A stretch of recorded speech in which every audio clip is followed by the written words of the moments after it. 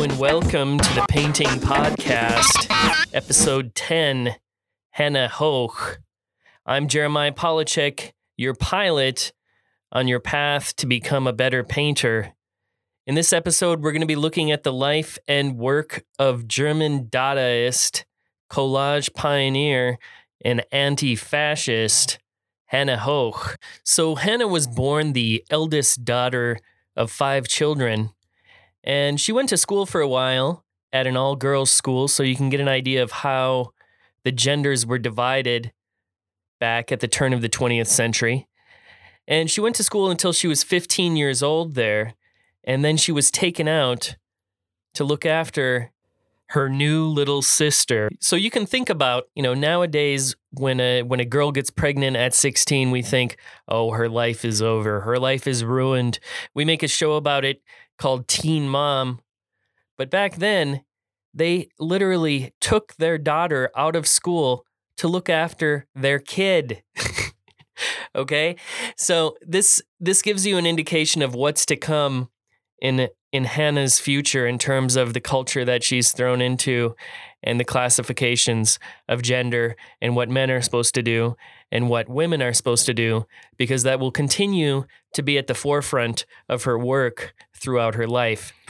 So she continues to live in Gotha for the next 8 years, taking care of the house, taking care of her little sister, doing all these sorts of things. But during this time, she continues drawing a lot and she continues painting a lot. And, Gotha is, it's really a city. It's not like some, rural village where she was completely divorced from city life and these sort of things. And Hannah really wanted to get out of Gotha, obviously. And in 1912, she was able to do just that when she got into the School of Applied Arts in Berlin. And when she began her studies, she actually went there to study glass design. And when you think of glass design, it's more of a stable career path. I imagine there is glass studios. You can, there's a business model attached to studying glass design. And if you're wondering what types of things would glass designers do, of course, they'd be making chandeliers, they'd be making goblets and pitchers and these sorts of things as well. But it's more of a craft-oriented trajectory when she went into school. And she supposedly did this to please her father. And you can imagine somebody today, perhaps they want to study graphic design rather than painting because we associate graphic designers with being employable, right? So Hannah took a similar path back in 1912 when she began her studies in Berlin. And she'd only be able to be in Berlin for 2 years before World War I breaks out. And so Hannah goes back to Gotha, and what does she do? Does she just hang out and draw some landscapes and sit around the house? No, she joins the Red Cross during the beginning of World War I. So she works for the Red Cross for 1 year, and then in 1915, she heads back to Berlin to continue studying at the National Institute of the Museum of Arts and Crafts. And during the same year, Höch began to start dating Raoul Hausmann, who was also a principal member of the Berlin Dada movement. And when we're thinking about Dadaism and what it means, Dadaism actually starts around 1913 with the term anti-art that was coined by Marcel Duchamp. And Dadaism would gain in popularity after the war began in Switzerland. There's also a different strain of Dadaism that was happening in New York, and of course in Germany as well. So while Dadaism was the seeds of Dada were planted pre-World War I with Marcel Duchamp, it really gained in popularity after World War II began ramping up, and Dadaism was seen as an irrational, absurd, anti-aesthetic, anti-capitalist, anti-bourgeoisie alternative at the time. And one thing that really set Dada apart from other art movements was that it really spanned the burgeoning form of art, which is performance art, sculpture, painting, and of course with Hannah, the introduction of collage as well. And these were artists who were also creating a lot of books or pamphlets. Today we might think of them something similar to zines, and there's actually some aesthetic similarities between the early Dadaist publications and what we'd think of as these punk zines being today. Of course, we can see a lot of collage in these zine culture as well. So Hannah was involved with the Berlin Dadaists right from the inception around 1917. And she was, first of all, she was the only woman amongst all these male artists. And she also had really, really short hair. She was bisexual. And she was kind of gruff, I guess we could say the words would be. She was a very straightforward person.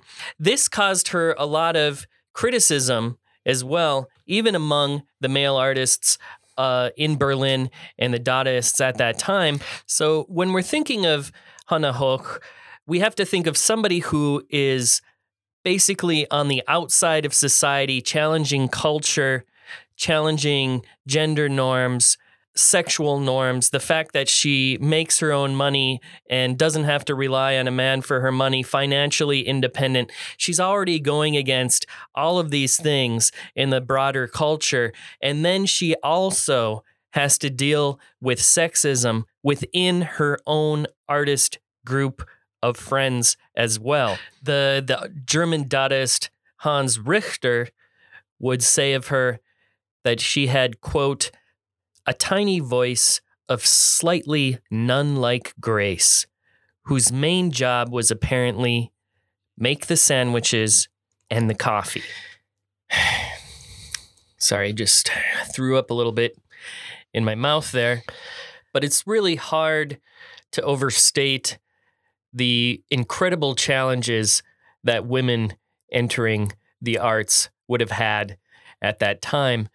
And just from a point of civilization, it's just so incredibly stupid and dumb to just discount 50% of the population. I mean, imagine all the doctors, all of the, painters and artists and musicians that we lost simply because they were women. And I think there's one young composer right now who really illustrates the differences between what we experience now in 2021 and what would have been experienced 100 years ago. Obviously, we've come a long ways and we still have a long ways to go.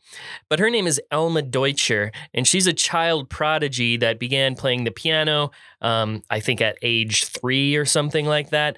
And she was said to have started singing before she could even speak. And when asked about who her favorite composers are, Elma said this.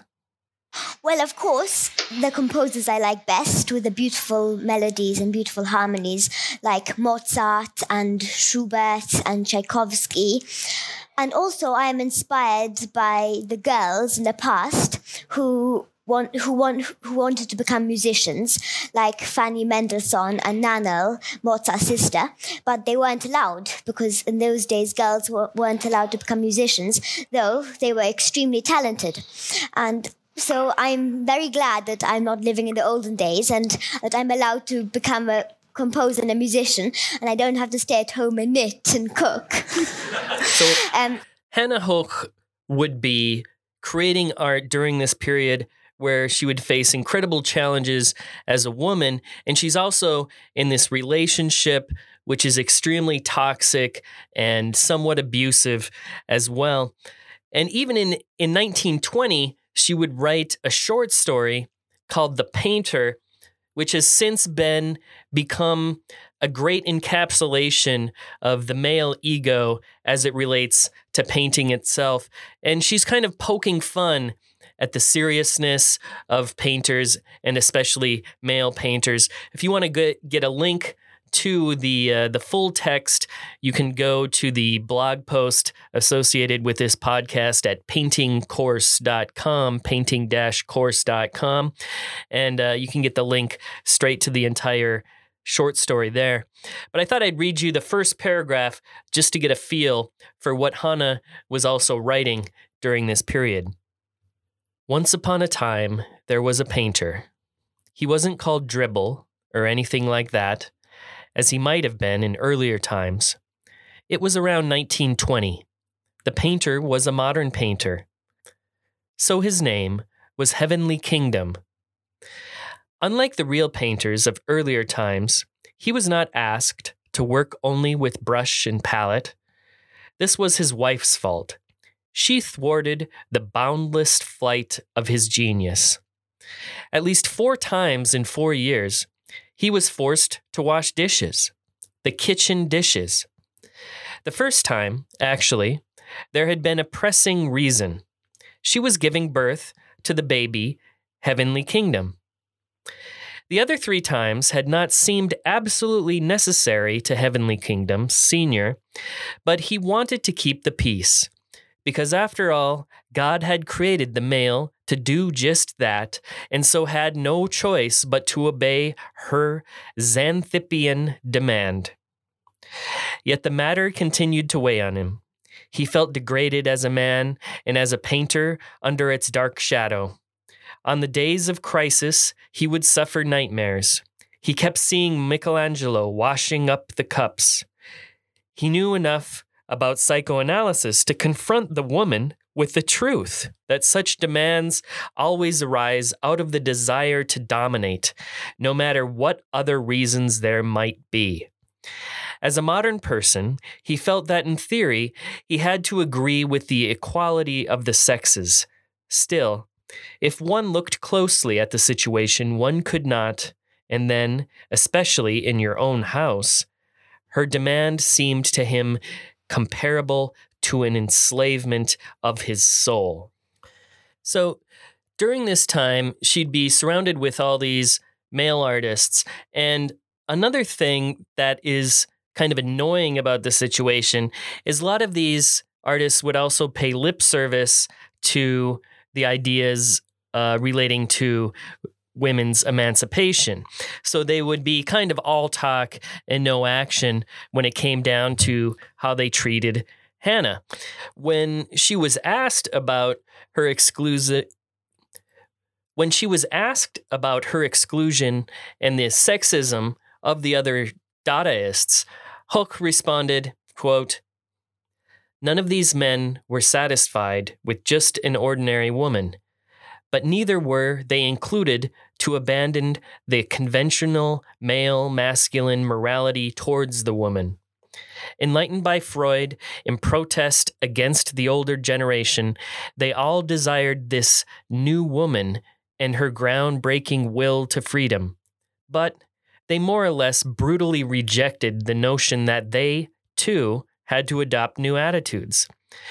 This led to these truly Strindbergian dramas that typified the private lives of these men."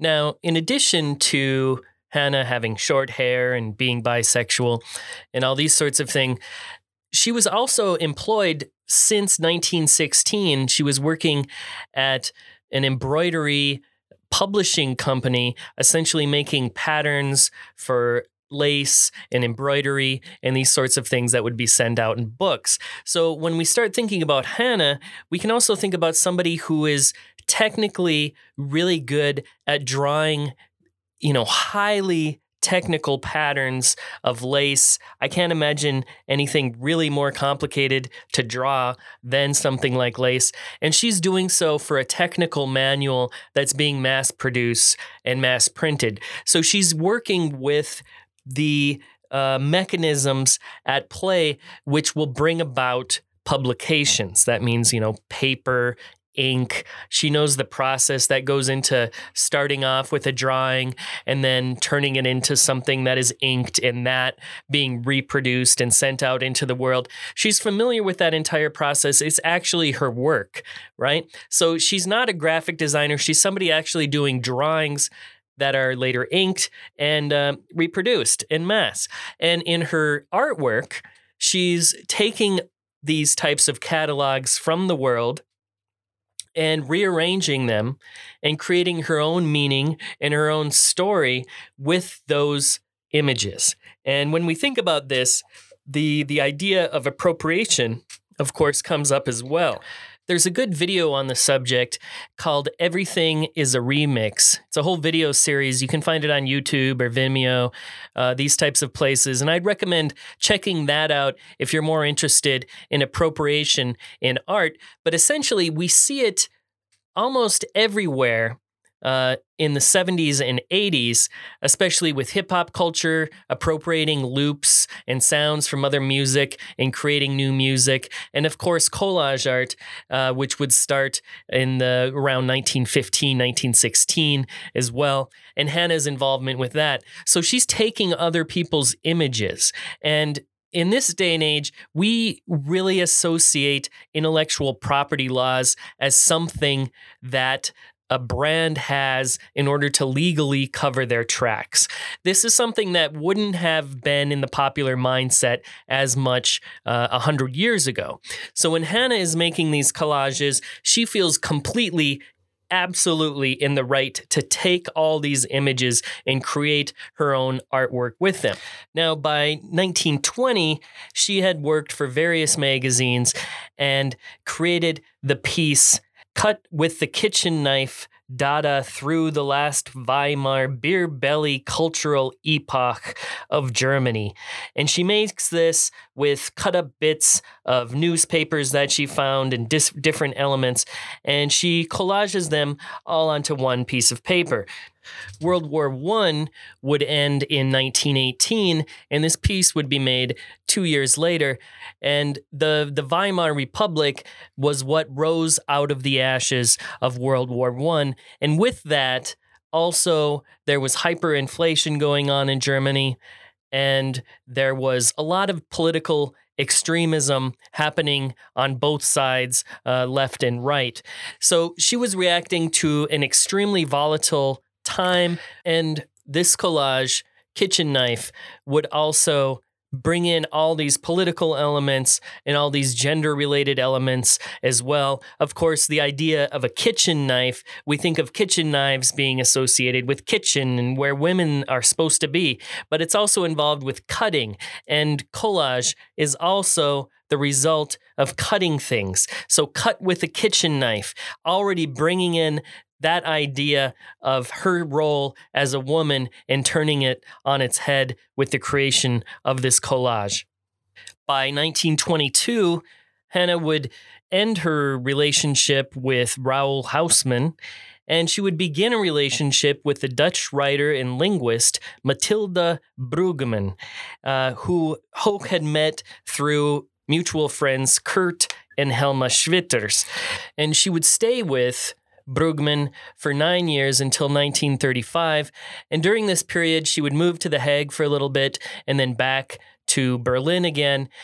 But during this time, she continued making all these collages, and she was making a lot of paintings as well. And one thing that I find really interesting about Höch's work that I kind of use in my work as well is this idea of taking images, cutting them up, and then painting from these collages. Because indeed, a lot of her paintings that she would create around 1930, she was creating these collages at the exact same time as she was making these paintings.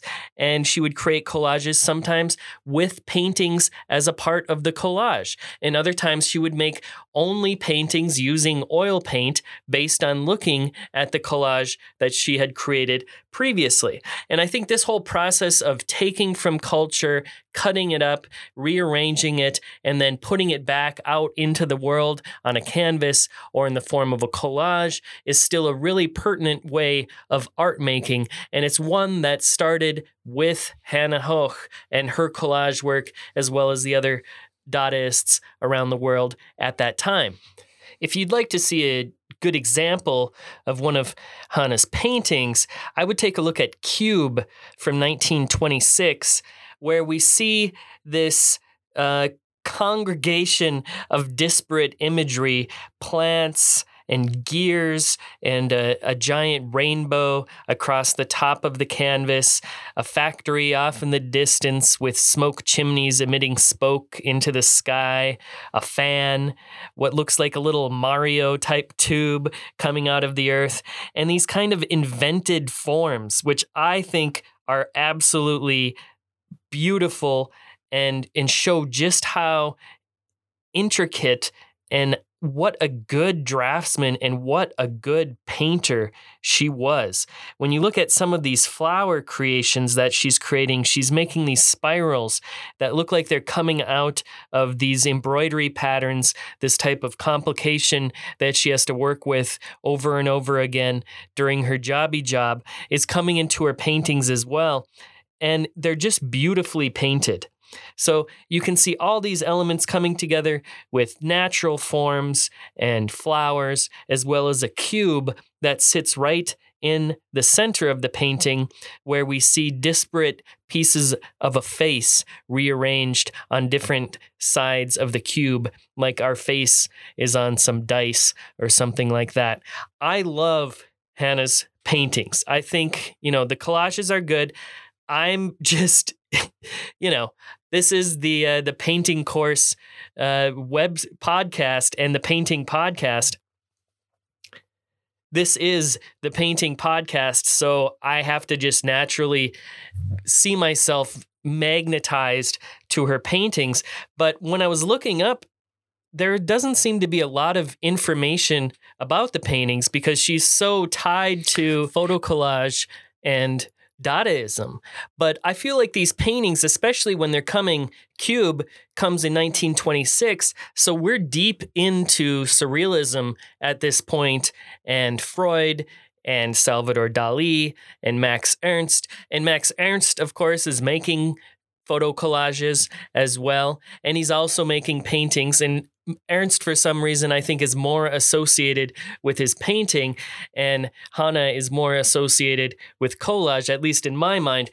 But I just love her paintings, and I wish somewhere in the world there would be just a painting exhibition of Hannah Höch's paintings, because I don't think they get nearly enough of the attention that they deserve.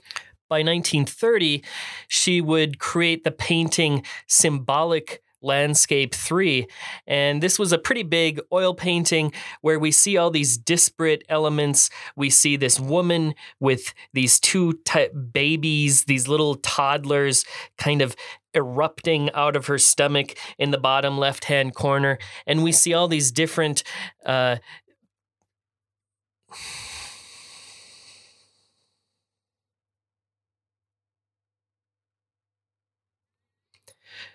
and rising up out of the ground in this surrealistic landscape, we see all these disparate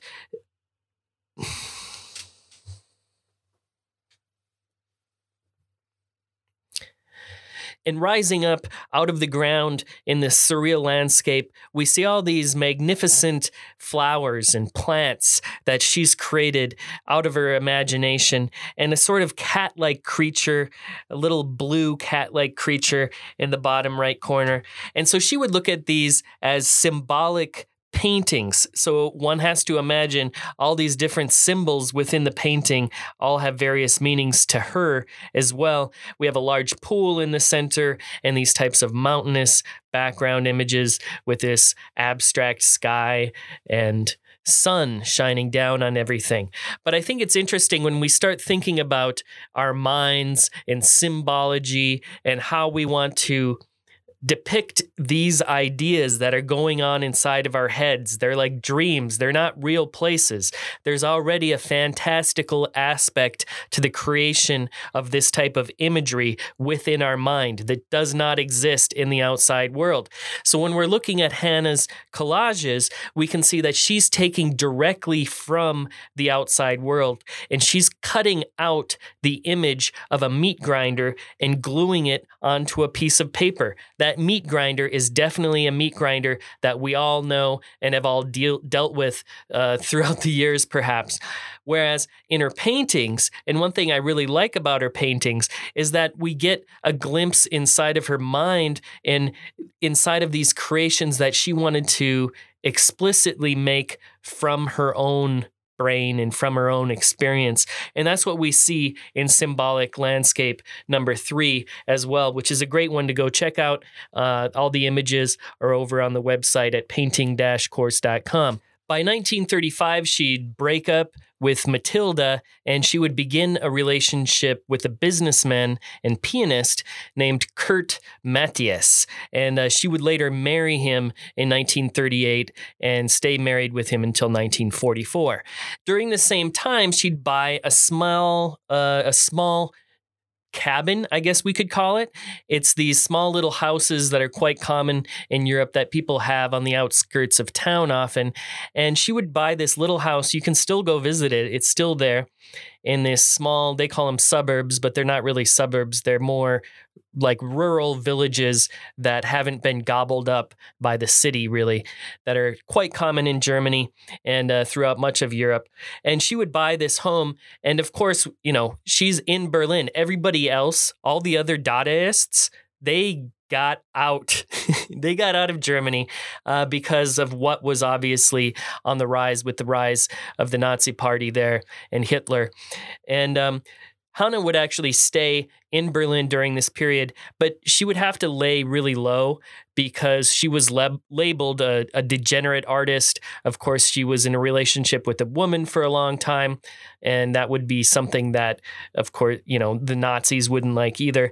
So she was married to Kurt during this time and mostly just laid low at their cabin on the outside of town.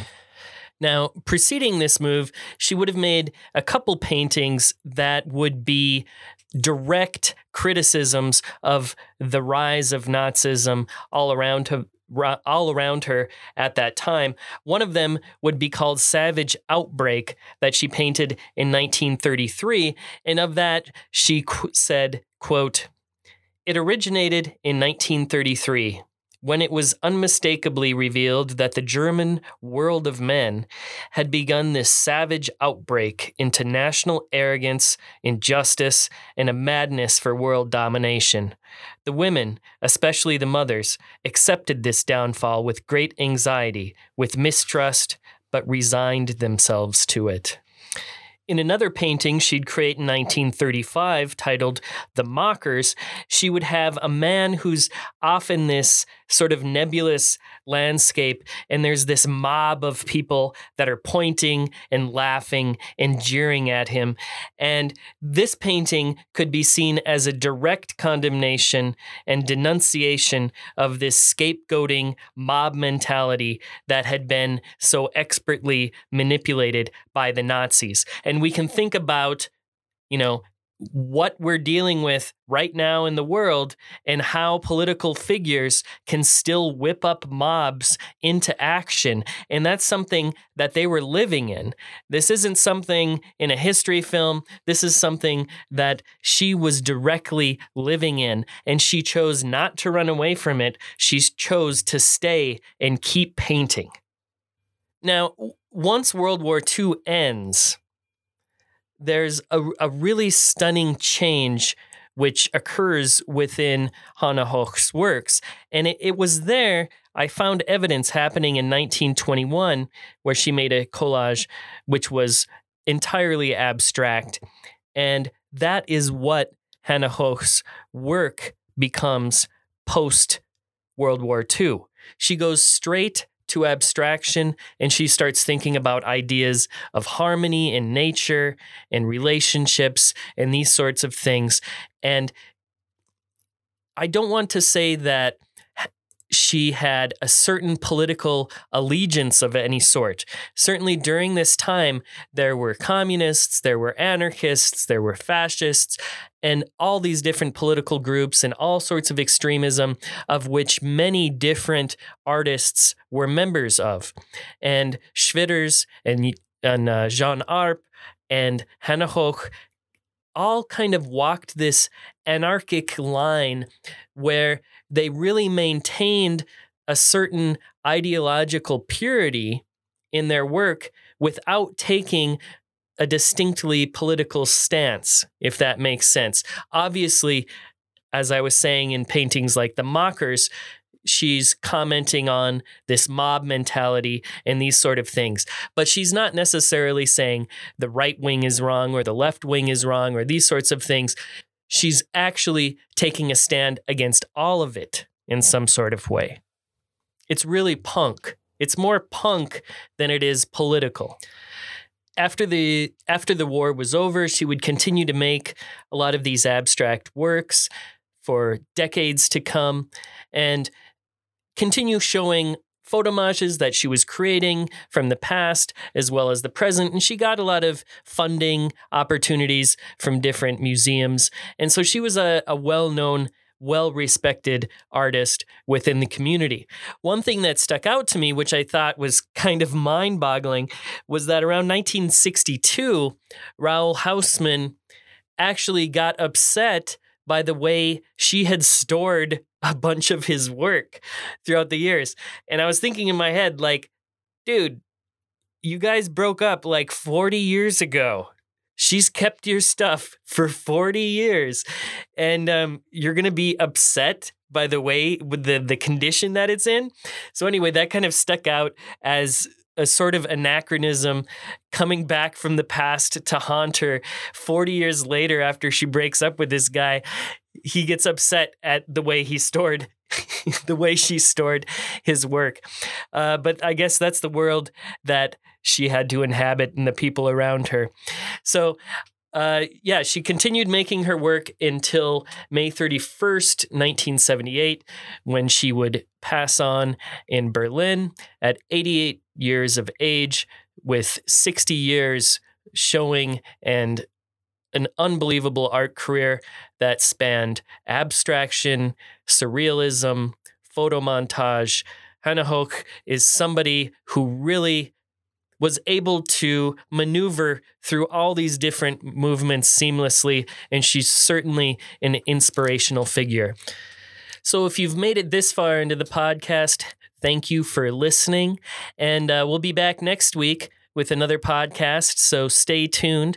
And if you're interested in a one-on-one artist mentorship program, I've created one over at oko.academy where you can do mentorships with not only me, but other artists in the field. So I really feel like what we're missing right now in all these online classes that people are taking is that oftentimes we're in this huge class of 70 people or 80 people or maybe even just 10 people, but we're lacking that type of one-on-one connection. And I think that's really important for artists to get better at what they're doing and to be able to achieve their goals artistically, financially, all of these sorts of things.